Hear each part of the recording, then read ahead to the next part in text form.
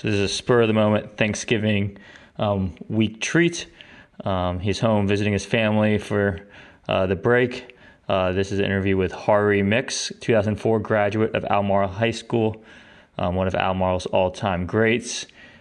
He was state champion in the 3,200 meter as a senior. He's a school record holder in the 2 mile and 5,000 meter. Went on to run for Stanford, and there was an All-American in the 5,000 meter, one of their best runners when he was there. This is a super fun interview. Hari gives us an honest look, not only at his high school career, but his collegiate career and the highs and lows that came along with that. It's always great to hear from someone that had the success that Hari had, how he got there, and how he handled certain ups and downs. But we get to hear a lot of fun stories of some of America's all-time great runners, and even his times at Albemarle, like early Panorama Farms, etc. So definitely a must listen. Hope you enjoy. And like always, let's have Jay take it away.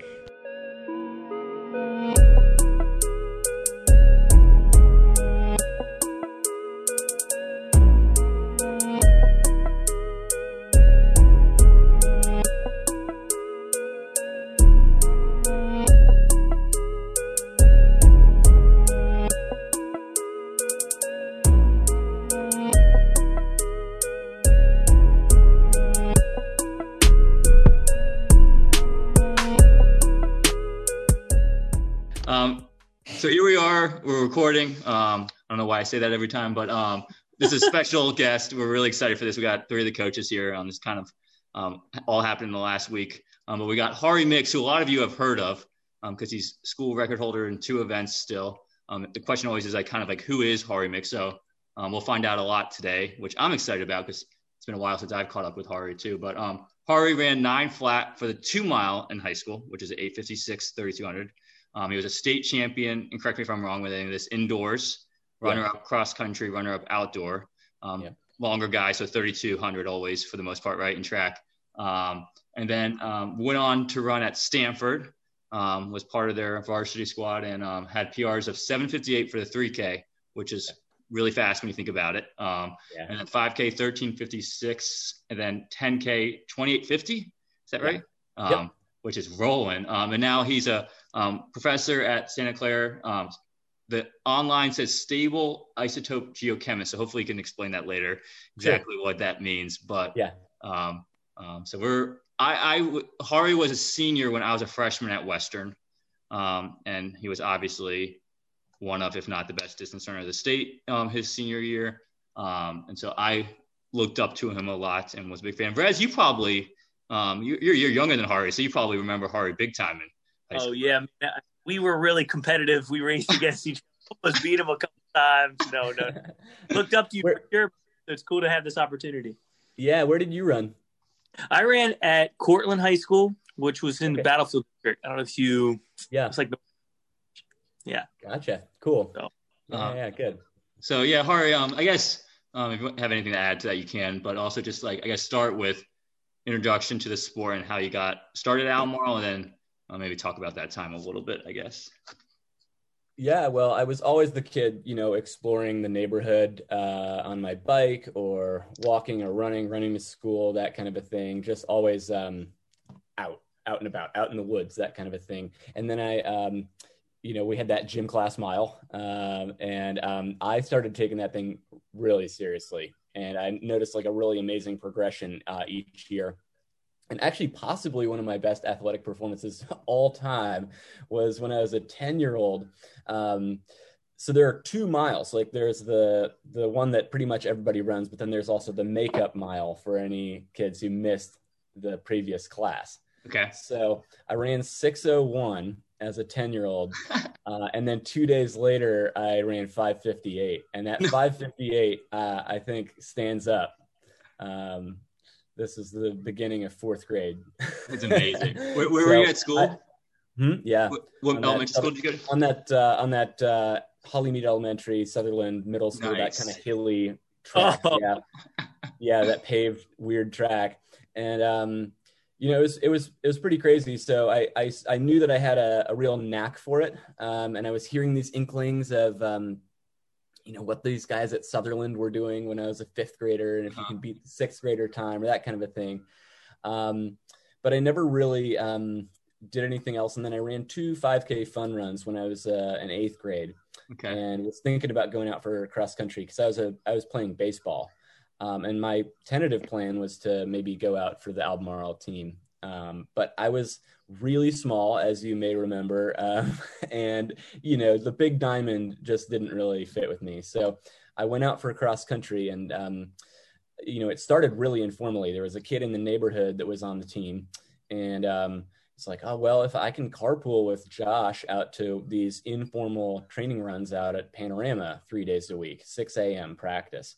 And that I remember that first one really vividly, running out at Panorama and, not really fully knowing, where I was or what was going on, and just had to keep up with these older guys. And I remember the older guys were running 6 miles, and I couldn't wrap my head around it. I did 3 miles. I ran out to the Big Easy and back. And there's the dew on the grass and everything, and just, kind of really falling in love with the summer training. And we went out to Colorado on a family vacation, and I put in some real work out there on this one dirt road every morning, and came back and had a really successful cross country season. Started out in JV, my first, I think, 4 races, and ultimately made the top 7 by the AHS Invitational, I think.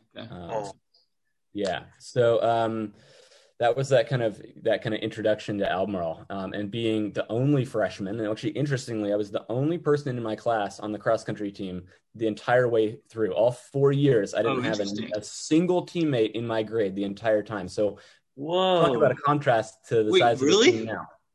I was the only person in my class the entire time. You couldn't get a single friend to come with you? You couldn't get a single friend to come out with you? Yeah, for real. I didn't have anybody. So I really, really, really looked up to the seniors, and there was a big junior class. Yeah, I was going to say the junior class. And I had this weird interim when I was kind of like a junior, and these younger guys came through, and then we had a nice real crop of them, and we had some success with them, and me being the only older guy. How weird. And leader for that younger crop. So I never had peers in high school. But you mentioned that I think everyone first can relate to that first practice at Panorama. I think every guy on the team has gone through that, where they show up, they're kind of amazed by Panorama, but they're just trying to run with anyone and find out what's going on. I think before Buzz had a success, and maybe our team's now the best team in Albemarle history, maybe I'm wrong with this, was your freshman, sophomore year. Is that you guys were really good those 2 years? So can you talk about the effect those guys had on you? We got 6th, and I think we got 3rd. And we got 3rd with not the greatest race. I remember Joe Murray, Steve Murray's son, so of Panorama. He couldn't forgive himself after that race. He was just sobbing. It was just not the right day for us. So I think we had a chance at second or first, maybe. And so did you? But we had 2 or 3 guys that ran D1 out of those upperclassmen. I went to JMU, right? Like Travis and Nick. Travis Lambert and Nick Noe went to JMU, and there were a couple other guys that added a lot of depth to the team. I remember that team distinctly.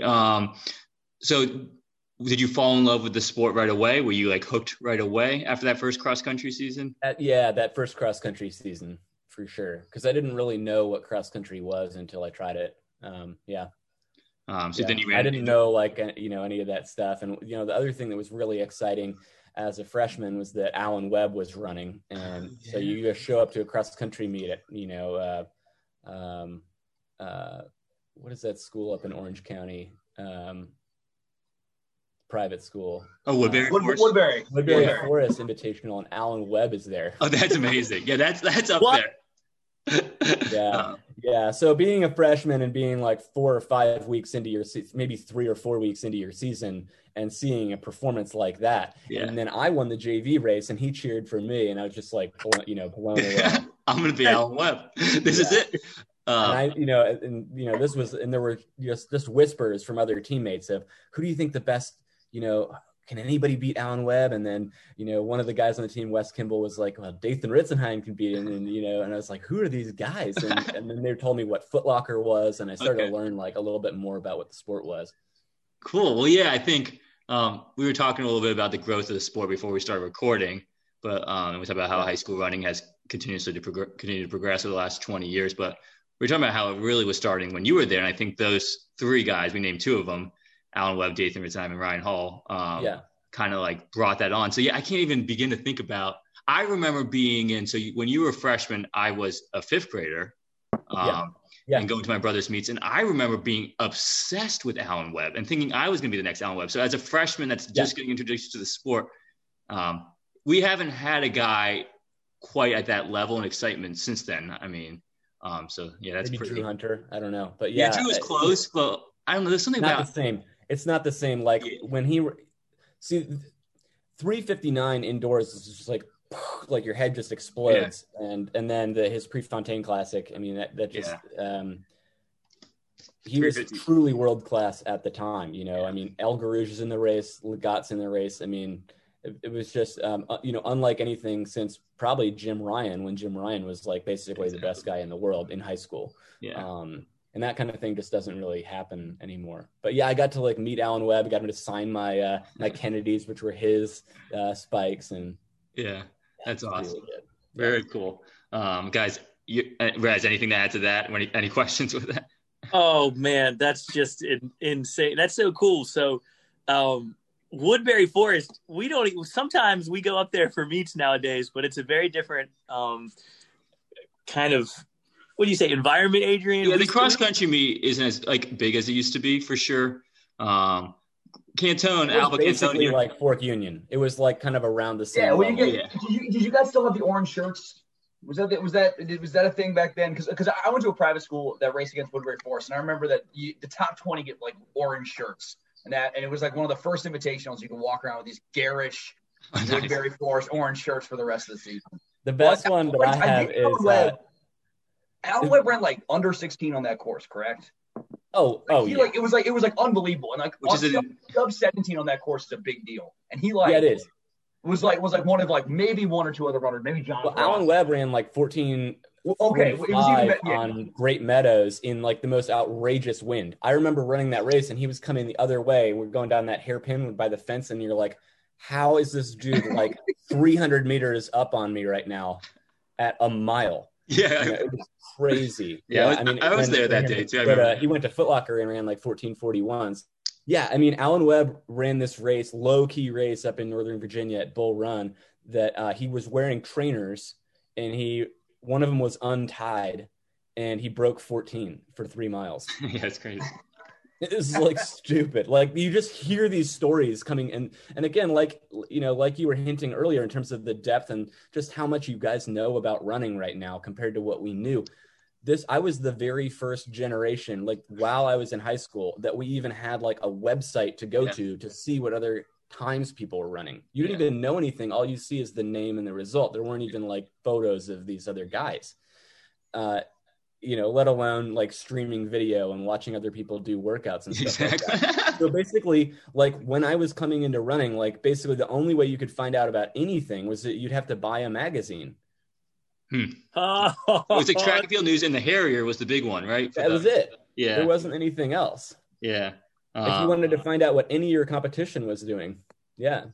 So Brandon Miles, which is Milestat, was a year older than Hari. So he started it when Hari was in high school. He started it, and we were peers, and we knew each other. And it's like, here's this guy like who started this website called milestat.com, and it kept getting better and better. Yeah. It's amazing. Yeah. So Brandon Miles was a peer, and we would see him at all the meets, and now it's become, Miles Split Network has become this really big thing. But at the time, it was just this high school kid who wrote his own website. Yeah. It's cool. And it's cool because you can look back and see a lot of those articles still and everything, which is cool. So give us a little, talk of your progression from freshman, obviously good freshman. You're on the top 7 of the team that was doing well at States. I think I ran, I think my best performance that year was maybe low 17s. Okay. Awesome. At Panorama. I think maybe 17:05 or something like that. I forget. Okay. Well, I guess let's talk about this. So Panorama was new. When did Panorama start? Like the late 90s, right? How much older was Joe than you? Joe was 2 years older than me, so that Okay. was Steve Murray's son, and this was kind of related to why Panorama even got started. Yeah. So the actual origins, you should go to the Coach Wiseman interview that you did, because like you'll get more than I know, but it was like not that much of a thing. Like Panorama was still kind of this new thing, and they were figuring it out, and most of the courses were kind of in limbo, like they were kind of creating the courses. But it's pretty similar. It's stayed, as far as I can tell, like Panorama has stayed pretty close to its roots. Sorry, at Panorama, because the kids run there all the time, and you were running there like kind of trailblazing, basically. When you would get eventually old enough to go past Big Easy, would you get up to that road? What's the name of that road, Adrian? And kind of go back and forth, like Raised Ford. Yeah, Raised Ford. Well, yeah, would y'all do that? Not the gravel Raised Ford. There's like a gravel Raised Ford lane. Yeah.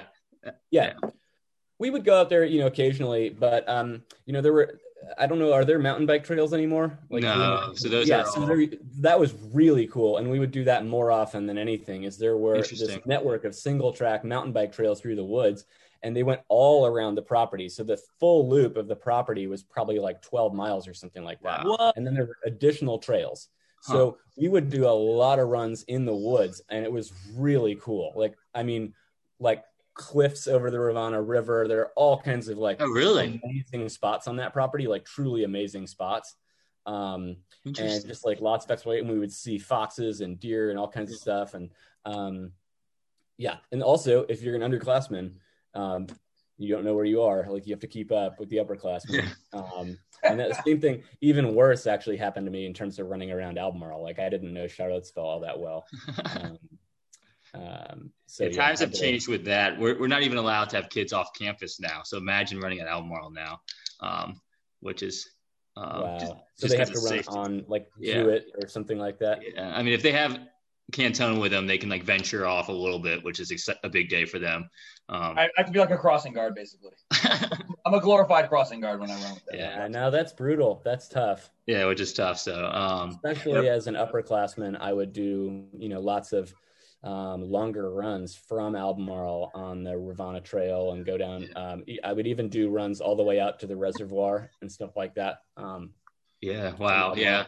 I think Miss Tyson would have my head if I had kids doing that now. So times have changed, but cool. Well, what was I gonna say? How do you feel about NCAAs at Panorama? I'm so excited. Yeah, when that came out, that was unbelievable. That's really cool, and I think that's one thing that I think the guys should know is just kind of where Panorama comes from, and not to take Steve Murray and the venue for granted. It's like it's pretty lucky to have it, and then it's so good. So I've run a lot of college cross country meets, obviously, and I've been all over the country racing, and it's about the best venue that's out there. It's also one of the hardest ones. I think you all know that too. It's just like you really have to earn it on that course. So I don't think there's any other hill, and you know the hill I'm talking about. I don't think there's any other hill that I've run in cross country that's comparable to the one at Panorama, not at the collegiate level. Well, that's the big kind of like news is they've kind of, I don't know if you know this, and not to be have some disappointment here, but they've changed the college course. So it's now, and this happened in the past 2 years, but they had a lot of complaints, and you could probably understand this because it's 10K at the end of the men's NCAA season, and they always host regionals, and all the Southeast regional runners would be upset because they're having to run Hilly Panorama a week. And then now it's only 8 days before NCAAs. So it's their first 10K of the season and they're running Hilly Panorama. So now the course is all just in the first K field or the finish line field. And it does like 3K loops and 2K loops. And it's actually really great for spectating, but it doesn't even have the last final hill. I was about to say it's the best spectator thing, although Foxfield would be the best for spectators. Yeah. Yeah, and that's never making gonna a do that. comeback, but because They did that in like 83, right? it's 87 or 88. Yeah. Yeah. Yeah, because my mom's on the board there, and they've hosted the 4 milers out there this year. So there's potential interest for that being cross country course, which would be cool too. But so it's kind of like, I think Mr. Murray's end goal with all this was to like make it one of the best, if not the best course in the country, and getting NCAAs, having Vin Lana running the show is like kind of the peak. So I'm pretty pumped for him. Like you're saying, like he has worked hard for this, and it's kind of cool to see. And a lot of pride. One of the things that the Albemarle guys might not know is that, at the NCAA level or at the professional level, like cross country courses are oftentimes a bit easier than in high school because they have to be fairer. Like the front pack in those races is so big, and so you need a lot of width, and you need a better surface. So they tend to be kind of wider and easier. Yeah, so there's a bunch of changes that need to happen. They need to widen the course. The start line needs to be wider. They need to have a straighter start line stretch. Like it needs to be straighter for longer. And all this stuff. Like they can't be a turn until the first 1,000 meters basically. So there's all these rules they have to fit to make it that level of a course. But they got to till 2023 to make it happen. They got to get an out road. So they're either going to put a road next to the road that comes in, or they're going to have a road that leaves somewhere else in the farm for traffic and everything like that. So it's a lot of work they need to do, but it's exciting. From your collegiate career, do you have another favorite spot to run across the country? That's a good question. Probably my best race in college was a Pac-10 championship at Oregon State, Corvallis, Oregon. Okay. And it was a really fun, flowy course.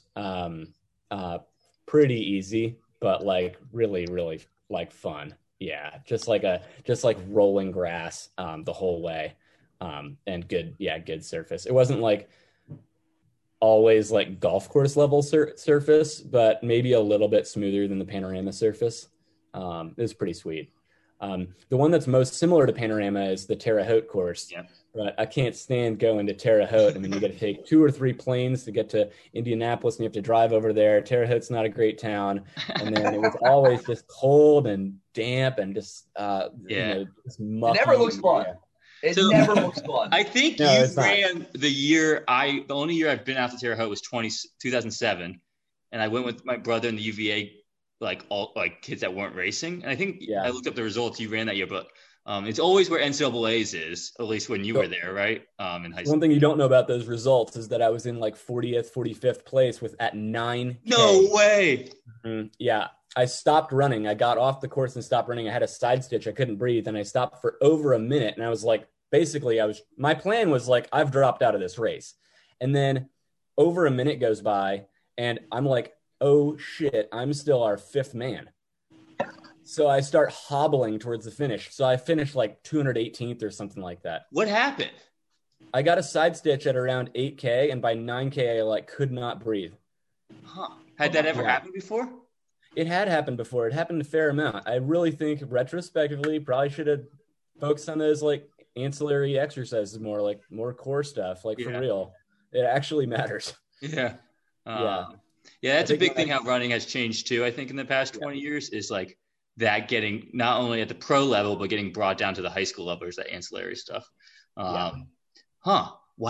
So you were all American basically. I was all American. Yeah. I was all American. And I had an awesome cross country season flowing into that. So I got fifth at Pac-10s, and that's a monster conference. Yeah. Galen Rupp won, Shadrach Kiptoo was second, and Nefariah was second at NCAAs. He was 3rd. Russell Brown, second at NCAAs multiple times in the 1500, was 4th, and then me. Wow. So I beat everybody from every team except for Galen Rupp and Kiptoo at Oregon. Wow.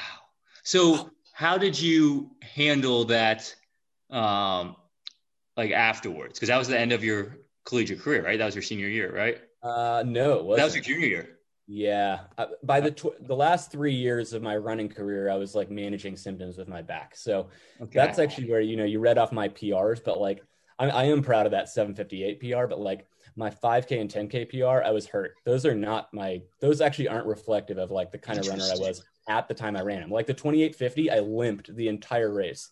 It was ugly. Well, 2850 is fast, dude. But I was probably like a 2830 guy or 2825 guy or something like that. And I was probably that would have put you guy.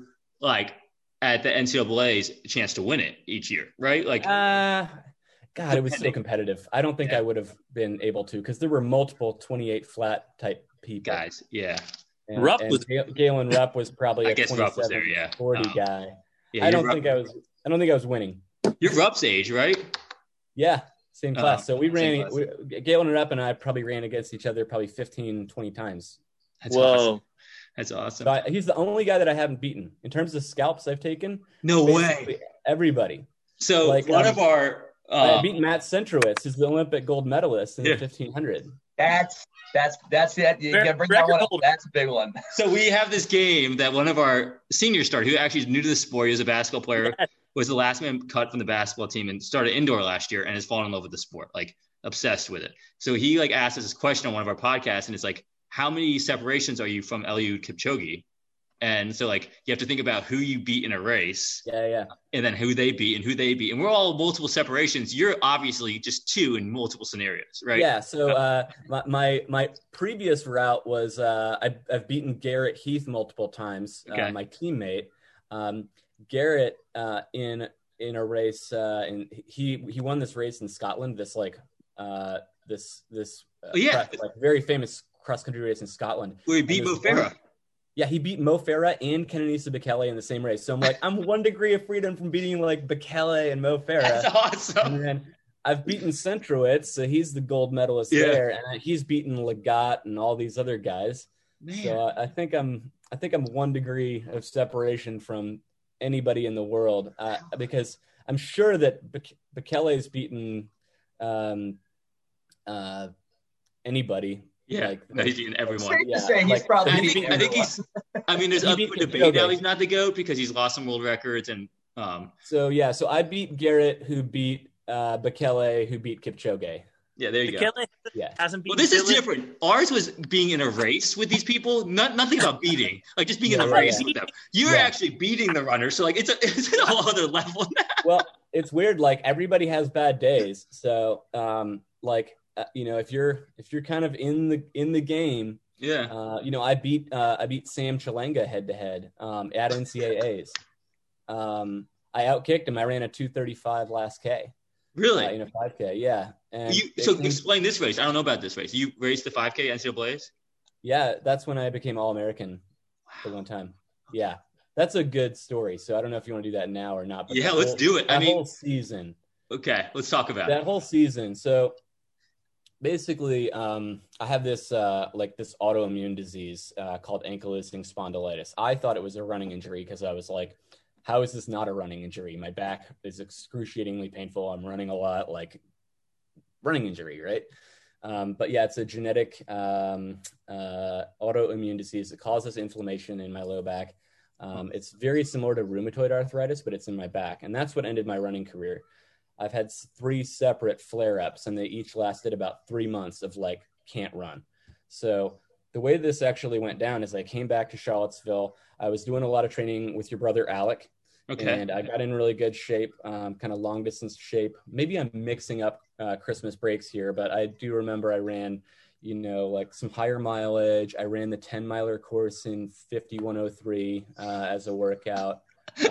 Which that's insane, guys. The 10-mile course in Charlottesville is very hard. It's a hard course. Yeah. So what was your mileage at, or like? Maybe my peak mileage over that break was maybe like 90, something like that. Okay. And I always thrived on aerobic stuff, and I think that's one lesson for your team is like staying healthy, doing the little things. You're going to improve. You're growing. You're going to improve every year if you just have that consistency with the hard work. And you don't need this fancy stuff. Probably like, I've seen your training actually on your website, like your like training logs and everything like that. It's unbelievably good. So if you buy into the system, like you're going to improve. I mean, that's probably better training than I had through a lot of college. At the time, I had a college coach who didn't really believe in mileage that much. Who was your college coach? A lot of Well, I had 3 college coaches. See, at Gerard for a little bit. It's like consistency and buying into the same program, the same process. You get a lot better. So we didn't have that, and everyone in my generation in college suffered. Like, we weren't as good during my years there as we were before and after. Yeah. But wow. I would go home and I would get into like really solid shape aerobically, just really strong without much sharpness or speed work. And a lot of my PRs are from early in the season, and I would miss time to peak a lot in college due to this higher intensity, lower mileage work that we were doing. And so I came back and we flew up to Seattle, and I anchored this distance medley. And I kind of got the baton in like no man's land. There was one of our other teams was way out front, and I was in second, and I ran a 4:06, basically just solo on speed work. Yeah, no speed work. And had done 0 workouts. So this is off of winter break type of thing. Off winter break. That's straight off winter break. We flew back that night to California, and then the next morning I couldn't put my pants on. I was in so much pain. And failing the pants test is like the classic sign of a sacral stress fracture, breaking your sacrum. So I was like, oh shit, I broke my sacrum. So I go in for an MRI, and they're like, you just have inflammation in your sacroiliac joint. And I'm like, awesome. Like, just going to crush the ibuprofen. Mm-hmm. I'm going to take 2 weeks off. I'm going to be right back at it. Like, I've got the whole rest of my season ahead of me. It never worked. This inflammation was so persistent. And that's what led us to getting the genetic testing and all that kind of stuff to show that I had this disease. And this is ultimately what ended my running career. This is the beginning of the end. But so when was this when you found this out? What year? So I was a junior. Okay. Redshirt sophomore. Okay. And so my best performances came at a time when I was actually really compromised. 3 months off, just like not really cross training that hard, just kind of festering and just getting more and more and more frustrated. Mm-hmm. And we host the first big meet of the outdoor season, the Stanford Invitational. It's an enormous track meet, high school and college and pro level, 4,000 athletes. And I'm watching all these other people qualify for nationals and all this crazy stuff. And this is the race I should be in. And I made a commitment to myself. I'm like, I'm just going to start running tomorrow. Kind of no matter what. Like, I don't have any more time left if I want to have an outdoor season. So, because I lost my whole indoor season. I ran the 4:06 at the very beginning of January, and that was it. And this is late March, probably, the Stanford Invitational? Exactly. This is the April 1st, okay? So I had 9 weeks until NCAAs, and I put together this, like, unbelievable season, and it was all mental. I had no base. I basically hadn't run since I'd been back in Charlottesville in December. And 18 days after running, I flew down to San Diego. The team had a little training camp down there. And I won this 5K on the track down there. It was interesting just to get like my legs underneath me, but I was so like just kind of empty, like feeling like if you've been used to training and then you haven't trained at all, it's a very strange feeling. And I didn't have any qualifiers. From that moment on, basically, there was one more race, the Pac-10s, and I ran the 10K with Rupp, and I think I maybe got 8th or something like that in a 10K off of nothing but fumes. And I had no qualifiers. So in NCAAs, in track, there are multiple routes to get to nationals. Was there something you have a question or? Me? Yeah. Oh, there's a fly in my face. Sorry. Oh, nice. Okay, cool. Yeah. So there are multiple avenues, but the only one that was available to me was qualifying through the regional system. I didn't have the ability to auto qualify. Okay. It's easier if you hit a time standard earlier in the season. Yeah. So top 5 in each of the regions go. And the West region was absolutely stacked. Of course. You had multiple guys in Arizona who are like NCAA champions. You had the whole Oregon crew. You had a number of UCLA, Arizona State guys that were all Americans and very, very high level. And then you had all my teammates. probably the best race I had in college, just in terms of pure performance, execution, and mentality, because I didn't really have anything in it. I didn't have the mileage at all, but we had been working on speed in track, and I had some confidence, really, that I developed some speed compared to where I was in high school. I could never really out kick anybody or close fast, but I closed a workout in a 4:11 mile at one point, and I thought, okay, maybe I have a chance to like close out a 5K here. And the race played right into my hand. We came through the 2 mile in 9:20, which for those of us at the NCAA level at that time is pretty like moderate, pretty like comfortable coming through. And things just kept on packing up and getting tighter, and everybody kind of festering at the front. And so you want top 5, right? That's what we're shooting for, right? I need top 5. And there are 20 guys in the race at this point, all just ready to pounce. And I get myself in perfect position. Just behind Galen. There's so much pent up energy, and we're at Hayward Field, and there are Hayward. That changes everything. Hayward Field, people are screaming. People are going absolutely nuts. And at exactly 800 to go, Galen pounces, and I pounce right with him, and the two of us broke this race up. Like the whole thing exploded, and the crowd was going absolutely nuts. He ran like a 1:57 last 800, and I ran 2 flat. What? To qualify. So what place did you get? 4th.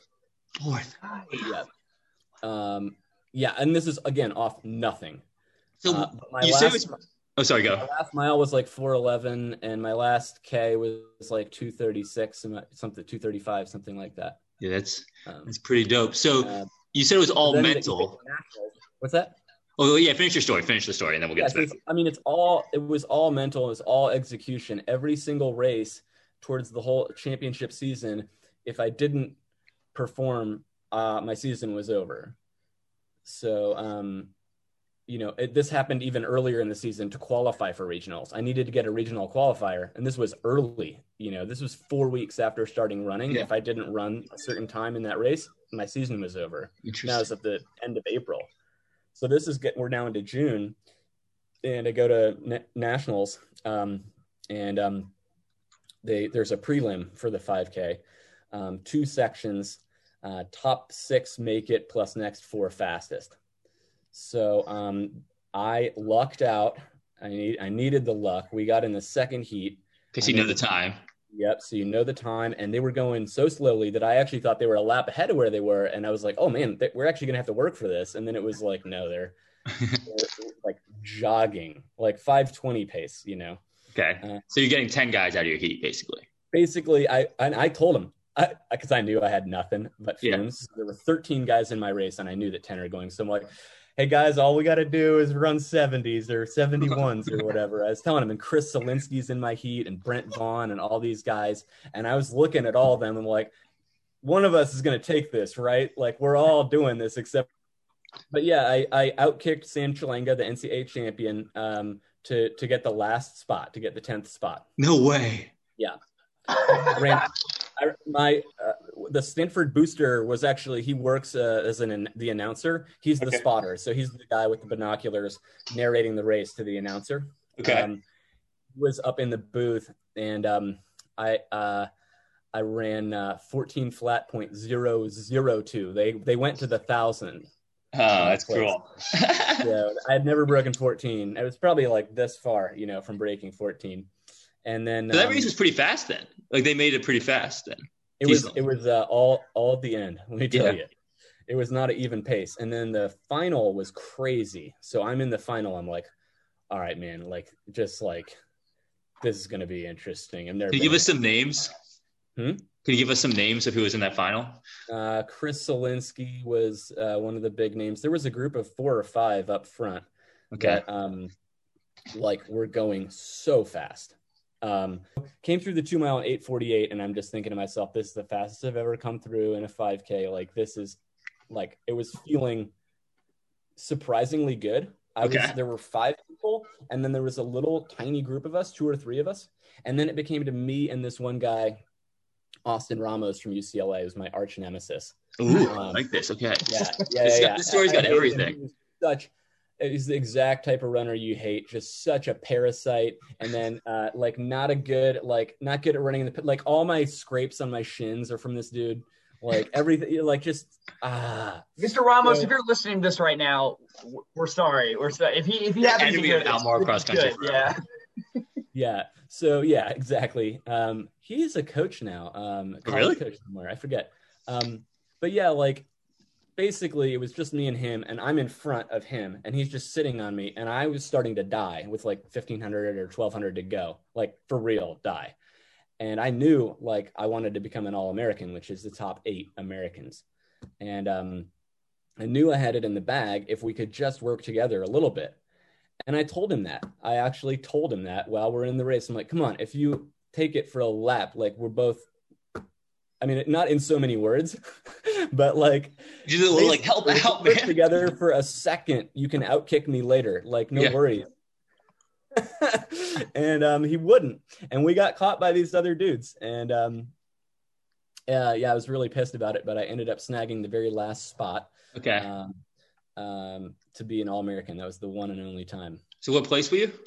I was 11th, but there were 3 Kenyans ahead, and the way they did it was American athletes get it. For top 8 Americans plus top 8 overall, I think, are considered All-American. Yeah. I think they may have changed that. Yeah. Like my personal opinion on it is they don't need to make that distinction. Just give it to more people. But yeah. Wow, that's so I ran 14:01 in the final. In the final. Yeah. Wow. Yeah, I didn't know this. I forgot. I knew you had this injury, like this immune issue, right? But I didn't know the details of it or the depth of it. So it affected my ability to run consistently and to train consistently. And cut to 1 year later, I qualified automatically in the 10,000. And I looked down the start line and I saw everybody, and there were 26 of us, and I knew everybody. And I just thought to myself, right before the gun goes off, like one of the most self-destructive thoughts to have before you're about to race, was I bet no one in this field has run fewer miles in their life than I have. Which is the key for a 10K is like, it's just about how much have you run at this point? Yeah. How much work have you put in? And I was so inconsistent due to my health. Yeah. So I think because we talk to our guys a lot about this, and we try to talk about like person first language and getting them like comfortable with themselves as people, and saying like, like you being a runner is something that you do. It's not who you are.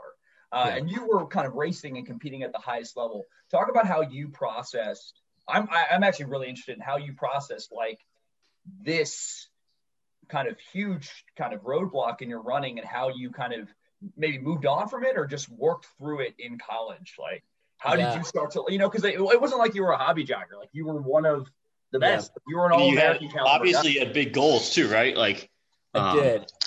It was weird to know that I had multiple rungs left on the ladder and I had to let them go. Like, I went down to Flagstaff to be with my friend Brett Gocher, who had the fastest marathon debut of American ever. He ran 2:10. And that was he was my main training partner in college. And he just had 2 totally healthy years at altitude, just putting in the work. And it's amazing what can happen.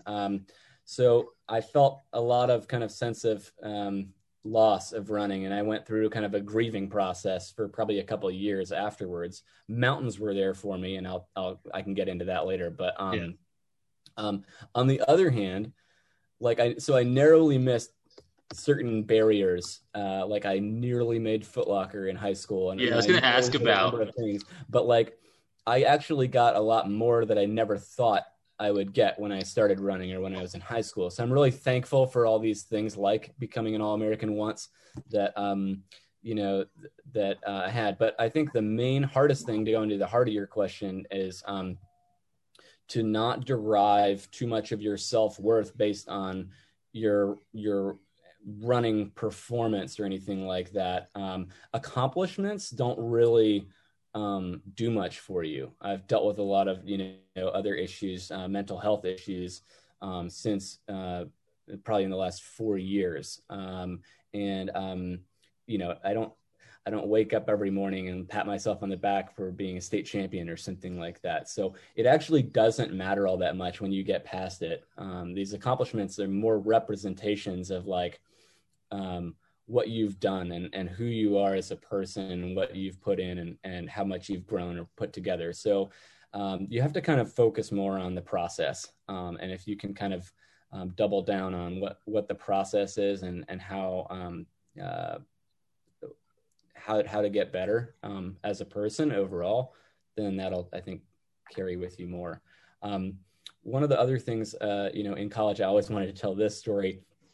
So I had a switch in mentality, like a noticeable switch happened due to one specific event in my sophomore year of college. So I was getting ready to run my first 10K. I'd put in this big base session. I was really strong, but I'd never run a 10K on the track before. It's very intimidating to think about 25 laps. Mm-hmm. It's really scary, and I was in a big one, and the race is going to go fast. And I knew my role was going to be to basically just like stay alive and hang on, So in high school, you probably are running mostly in the mornings, kind of midday, afternoon, and I knew how to prepare for that. I know how to get ready for an 11:30 a.m. cross country race or whatever. But in college and professional level on the track, you go for these cooler temperatures for the distance races, and they oftentimes happen at night, under the lights, spectator sports. So this race was like 10:15 p.m., something like that. So and I'm in college. This was actually a home meet. It was at Stanford. It must have been at Stanford. Yeah. It's a big, it's a big race. And people are there from all over the world. So I thought, what am I going to do? I can't do homework. I'm too nervous. So I went to the library and got a couple DVDs and just to, turn my mind off and kind of relax throughout the day. And this one I thought was going to be perfect. It's called Comedian, and it's a documentary. It stars Jerry Seinfeld and this more up and coming comedian. And I thought it was going to be a stand-up special. I thought it was going to be jokes, but instead it's Jerry Seinfeld just dealing with the most intense anxiety. Oh, interesting. Before every show, he's just like doubled over. He's like, why do I do this? I can't believe I do this. Yeah. And I'm like writhing in my chair. Like I am so nervous for this race. How cool. And his whole thing, he explained his whole mentality. He's like, being a comedian is who I am. This is what I do. This is a performance that this is me getting keyed up to perform. And I'm going to bring an active role to my show. And so he was going through it and embracing the nerves. Yeah. And it switched the whole nervous thing for me. Yeah. And it switched my whole mentality in racing. And I almost developed this, like basically this alter ego, like for racing. And it was this whole idea of like that I'm going to take an active role in every race from now on. Like there's no way that this is going to happen to me. I'm not going to react to other things. I'm doing stuff. And I'm biking down to the track and I see the lights and the announcer and the crowd's going nuts on these previous things. And I'm locking my bike in the bike rack. And I'm like, these lights are for me. Like I'm the show tonight. Like everybody's here to see me. Like, and my role is to basically get in this pace line and just get sucked along to a fast time. Like I knew I wasn't going to be at the front of this race or do anything special, but I was like, my active job is to like, basically just put myself out there and put myself in position to break 29 minutes, which I ended up doing. I closed this race in 60 seconds and broke 29. And it was kind of a changing moment for me where I just kind of leaned into my nerves and said, you know what, the reason for this is because I am in charge of this situation. So you can always take an active role in your racing, even if you're not going to be at the front making a move or anything like that. What if you're the sixth man? What if you beat their fifth man? Like what's my job? And just get yourself psyched up for the thing that you're going to do and not being surprised by anything anybody else does. You can't control it, but you can be active. How cool. That's amazing. I don't know. Yeah, it was crazy because this film is just like the absolute worst thing to watch if you're nervous. It's so bad. Jerry Seinfeld is just, he can't deal with how nervous he is the whole time. It's like a 90-minute film. Yeah. Well, the cool thing about, I read about this type of thing. I read about stress. I read about like how great performers handle it. And a lot of people talk about comedians a lot. Yeah. Because they deal with like they just do their act over and over and over again. Not to the same people, but like, especially when they're like trying to become young, like a up and coming comedian, they'll go one night, they'll go one place to another place to another place to another place. And through that, they're dealing with failure. They're dealing with like goods and bads, but just like normalizing that and getting used to that is huge. I don't know.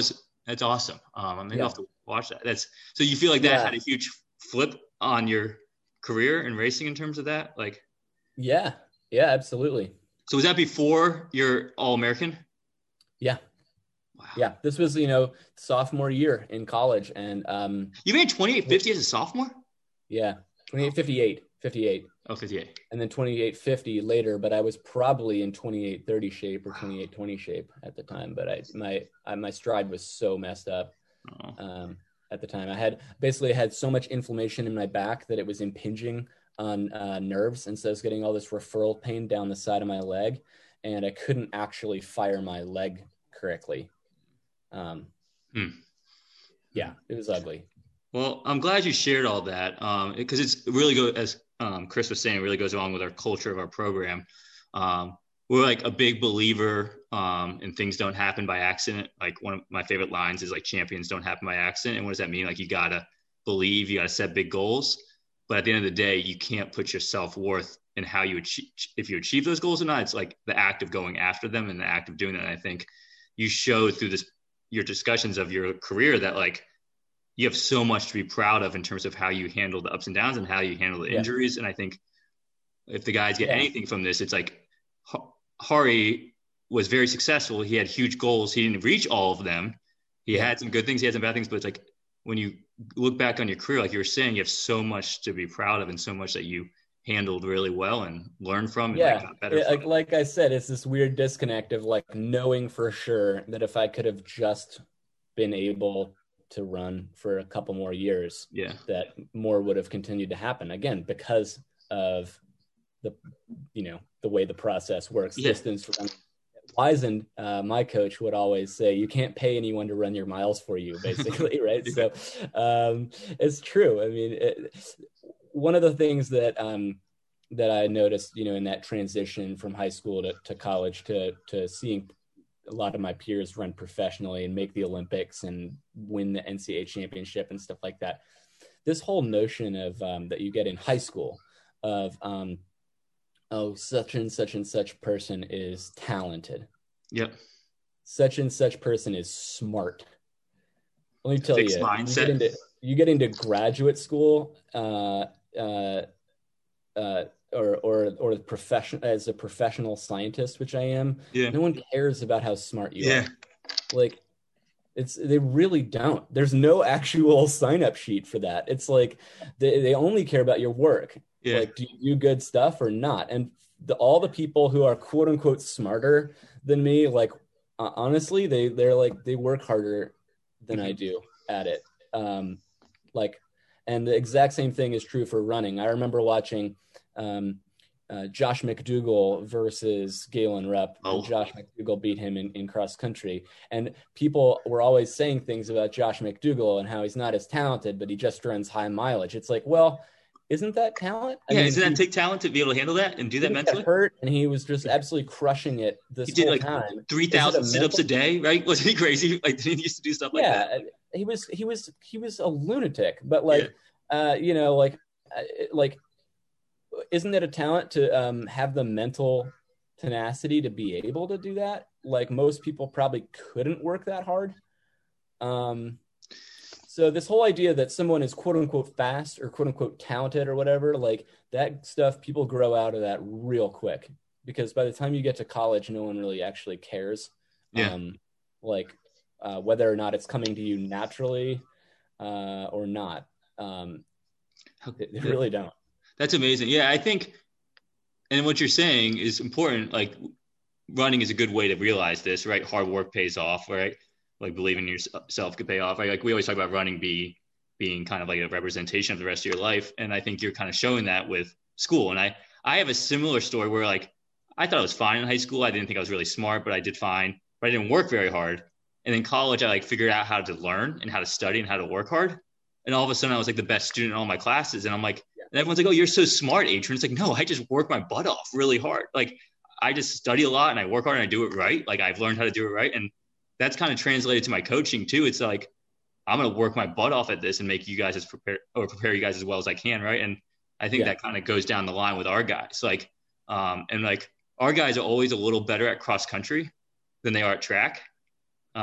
Because of that, like, culture of hard work and team and stuff like that, and getting the most out of yourself for the team. But my PhD advisor is one of the he's like a truly like game-changing scientist. He like has created multiple fields, and he actually went to EC Glass briefly. He was upstate New York and then down here in Lynchburg. But so he like went to college. It wasn't really doing much or whatever, and then he went into the service during Vietnam. He was in the Coast Guard. And so he's in the service for 4 years, and then he's like a 28-year-old and goes back to college at Syracuse and just murdered the curve in every class. And it's like, yeah, here's a 28-year-old man who's like had real life experience and like discipline, and he's competing against like 18-year-old kids who are not really that focused at the time, and can't really think about the next step, right? Like chemistry class, So yeah. Huh. Well, that's awesome. This is more and more of it. Like, it's very, very clear that in all of these things that actually it comes down a lot more, I think, to your work and to your work ethic and to consistency than it does to. And running is the perfect distance running in particular is the perfect way to show that, especially at the high school level. Like, I always say, like, if we have these guys buying into this program and working their butts off and actually believing, right, and like we're gonna have a state champion caliber team every time, because like the hard work does pay off, and like it does. I don't know. It's a pretty simple sport in terms of consistency and belief. But I really wanted to ask you, and you've kind of answered these questions at the college level, and not to bring up sore subjects, but I think Go for it.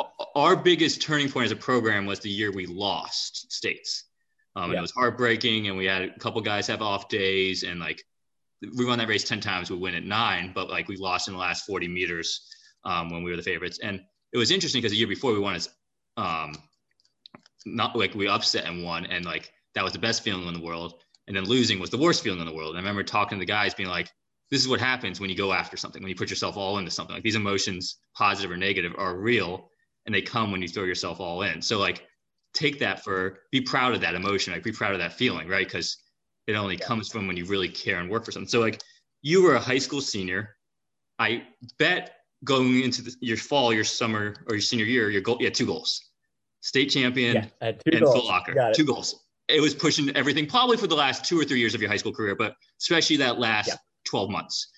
You lost in the last 400 meters of the state cross country. Maybe it was even closer than that to Tobin. Probably, yeah. It was a tactical error. Yeah. I waited too late and I went too weak. I didn't have enough confidence. Basically, I just kind of chickened out. If I'd gone a little earlier, or if I'd just like made a more convincing move, I would have easily won. But it's a very long home stretch into the wind. We know it well. Not that good on the really big grass or mud or anything like that. At the very kind of weak, kind of lower legs, and Stephen Tobin just puts a lot of foot on the ground. He's just clawing up this gentle slope, and maybe last 40 meters. Yeah. So you were in the lead until the last 40 meters. I was at the front of the pack, and it was so comfortable. It was not a fast race. It wasn't overly slow. I mean, no cross country race is probably as tactical as track can get, but it wasn't. Nobody was like really making a statement for the first 2 miles, and I should have just up that hill or somewhere made a statement. And then fast forward, and then I'll have you talk about it. 2 weeks was Foot Locker, and top 8 then made it out. Ironically, now it's top 10. So they did that the year after, and I got to tell you, there's a little even exclamation point on that. But like, just setting the stage, like, so now you guys have Nike. I was going to say this. Foot Locker was all of the top runners. Foot Locker was it, and there were only 8 people from 4 regions, so they only took 32, and they flew you out to San Diego, and it was like crazy. You meet all these professional runners and all that.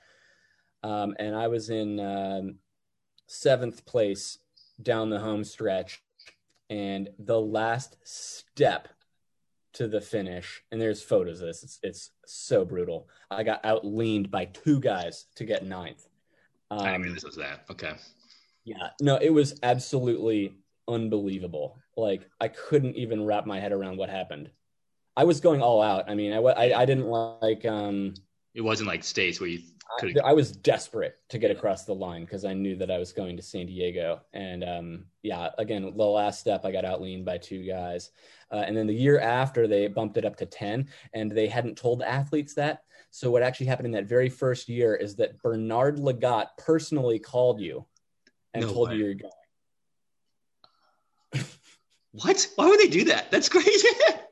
Nike made like 4 of their top athletes call the 2. So my reason was Bernard Lagat gave you a personal phone call to tell you you're going to San Diego. So I guess my question is, going to the state meet, that's crazy. And I forgot Nike was in charge of it because then they made their own meet and left it.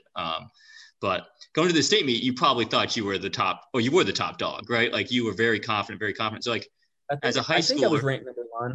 Yeah. As a high schooler, how did you handle that? The runner, I was the runner of the year, the cross country runner of the year, based on their kind of record. But I didn't win when it counted, and I didn't get to go to Foot Locker.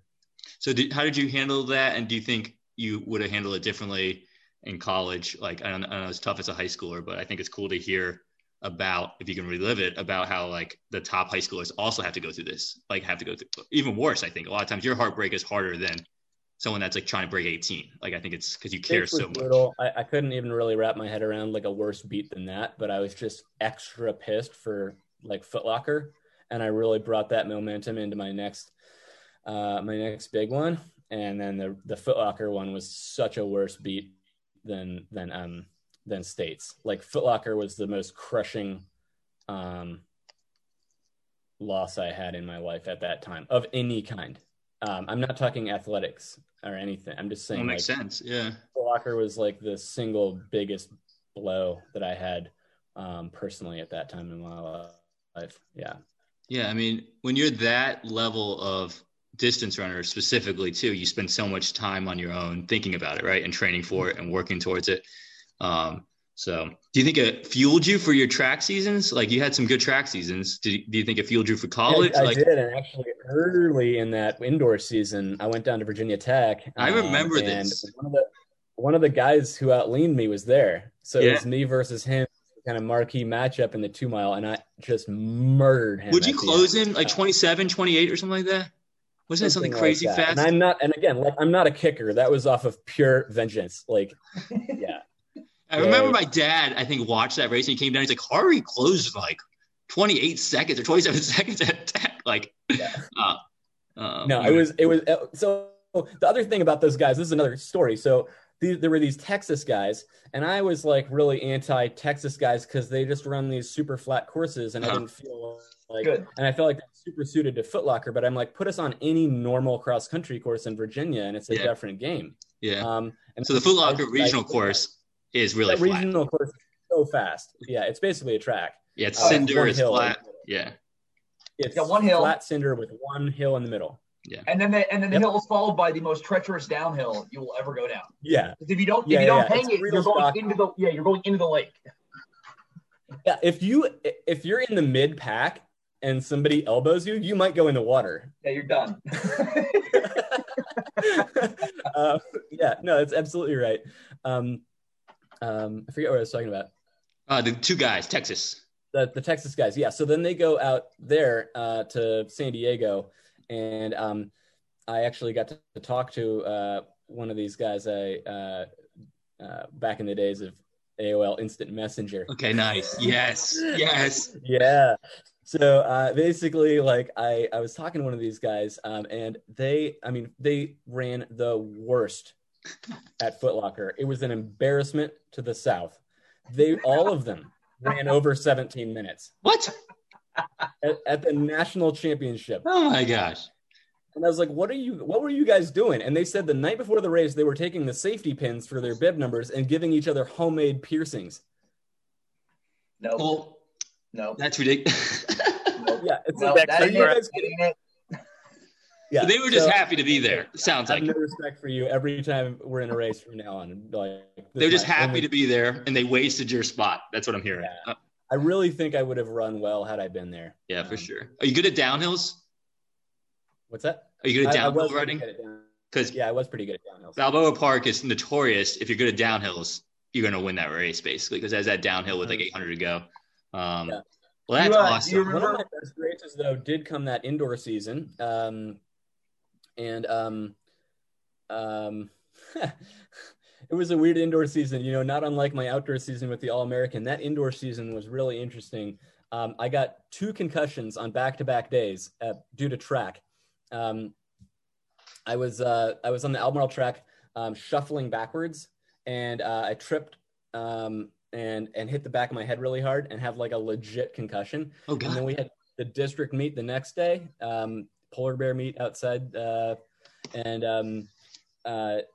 we were required by the head coach for the whole track team to do a 2-lap warm-up together. I'm like, well, we all run at different times. Not all of us do the same event. Yeah, it's still there, kind of. That's still there. So during the 2-lap warm-up, like a couple of guys were horsing around and like pushed me, flipped me around, and I land on the back of my head again.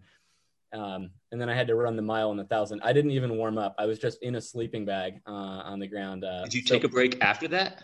So I didn't really, but I was not right for a little while. The district meet, I ran the mile and 1,000, and then I ran regionals.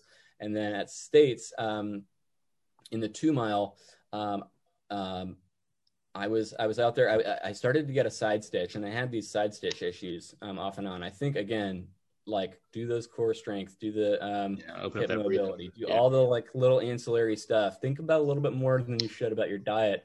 Like all that kind of stuff, I think did hold me back in my running career. But yeah, like, so I get this side stitch, but I just kind of am like the mentality of like what happened to me at states in cross country fueled me. I was like, there's no way I'm dropping out of this race. And one of the most amazing tactical things I've ever done. It was just me and Christo Landry. And occasionally I would try to pass him and he wouldn't let me pass him. And I'm like, beautiful. Like by all means, like keep leading this race. It's just me and him. And we're coming up to, it's like 400 to go. And we're lapping runners. And on the back stretch, I gently pull up to the outside right as we're about to lap this guy, and I run him right into the back of that other guy. Oh, nice. And I exploded, and I ran a 59, I think. Okay. Nice. I really went the last 350, and that was my one and only state championship. So that was that at Mason or was that at Yeah, that's awesome. And Christian, did you thank the guy who lapped? Were you like, hey man, thanks. You really played a big role. I don't know who it was, but man, it's like Ari, we have to do concussion training, and I never thought it was because of like Albemarle's best runner ever, but it was because like we have to do concussion training once a year. I've been doing it. I don't know, Adrian. Yeah, it's every year. We always think it's a joke, but I saw solid gray, and I couldn't feel my arms from the elbows down. Oh my gosh, this is just blowing my mind. Now I will never complain about concussion. The Albemarle track is hard. Like, it's not a good one to fall on. Especially back then, probably. Yeah. Oh man, that's amazing. Is the track better now? Well, I mean, it's got resurfaced. It's 8 lanes now. I don't know if it's any better, but it's. Yeah, I don't know if you smash your head on the like, you probably won't feel. Yeah, I think it's resurfacing. Deb, if you listen to this, no, I'm kidding. But that's never happening. But yeah, wow. Well, Rez, are you at the golf course? Yes, sir. Can you pay for me and I'll meet you there? Yeah, I just got here, so someone egged my car last night, so I had to go to the car wash. Oh. Thanks. Happy Thanksgiving. Well, Ari, I sadly told Rez I'd meet him at 11:30, so we got like 5 more minutes. So this has been amazing. I'm really pumped. I'm going to make sure all the guys listen to this and the girls too. I think there's so much to gain from this, and especially hearing just fun and just motivational stuff. Yeah, I agree. You should become a high school coach. So figure out a school near St. Clair that you can make that happen at, because I think you'd be really good for kids to listen to and motivate. So there are 2 things I could think of, unless you have specific things you want to know, but there are 2 things I can think of to say. Yeah, go for it.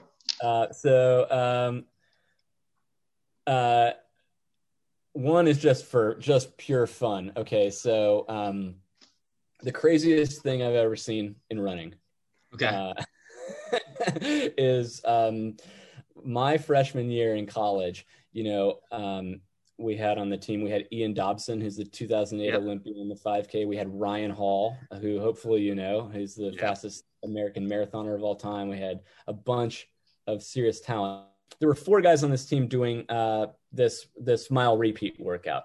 And it was Ryan Hall, Ian Dobson, Neff Araya, who was second at NCAAs. Both Ryan and Ian were NCAA champions and Olympians.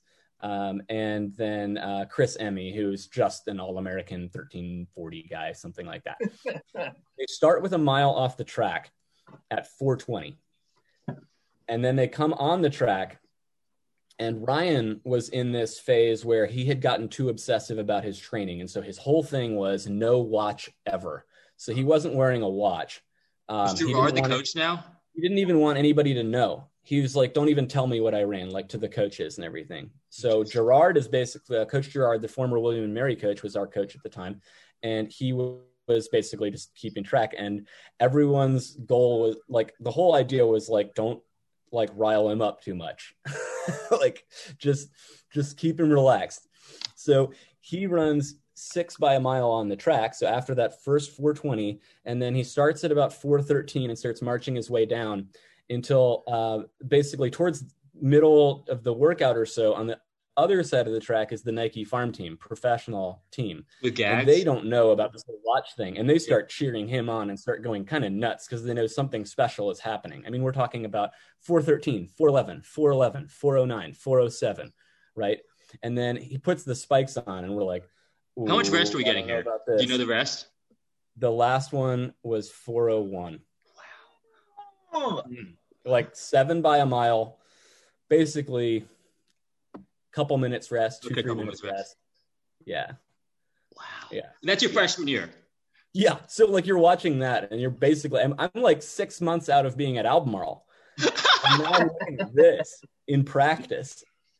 Oh man, that's a good one. It's still the craziest thing I've ever seen in my life.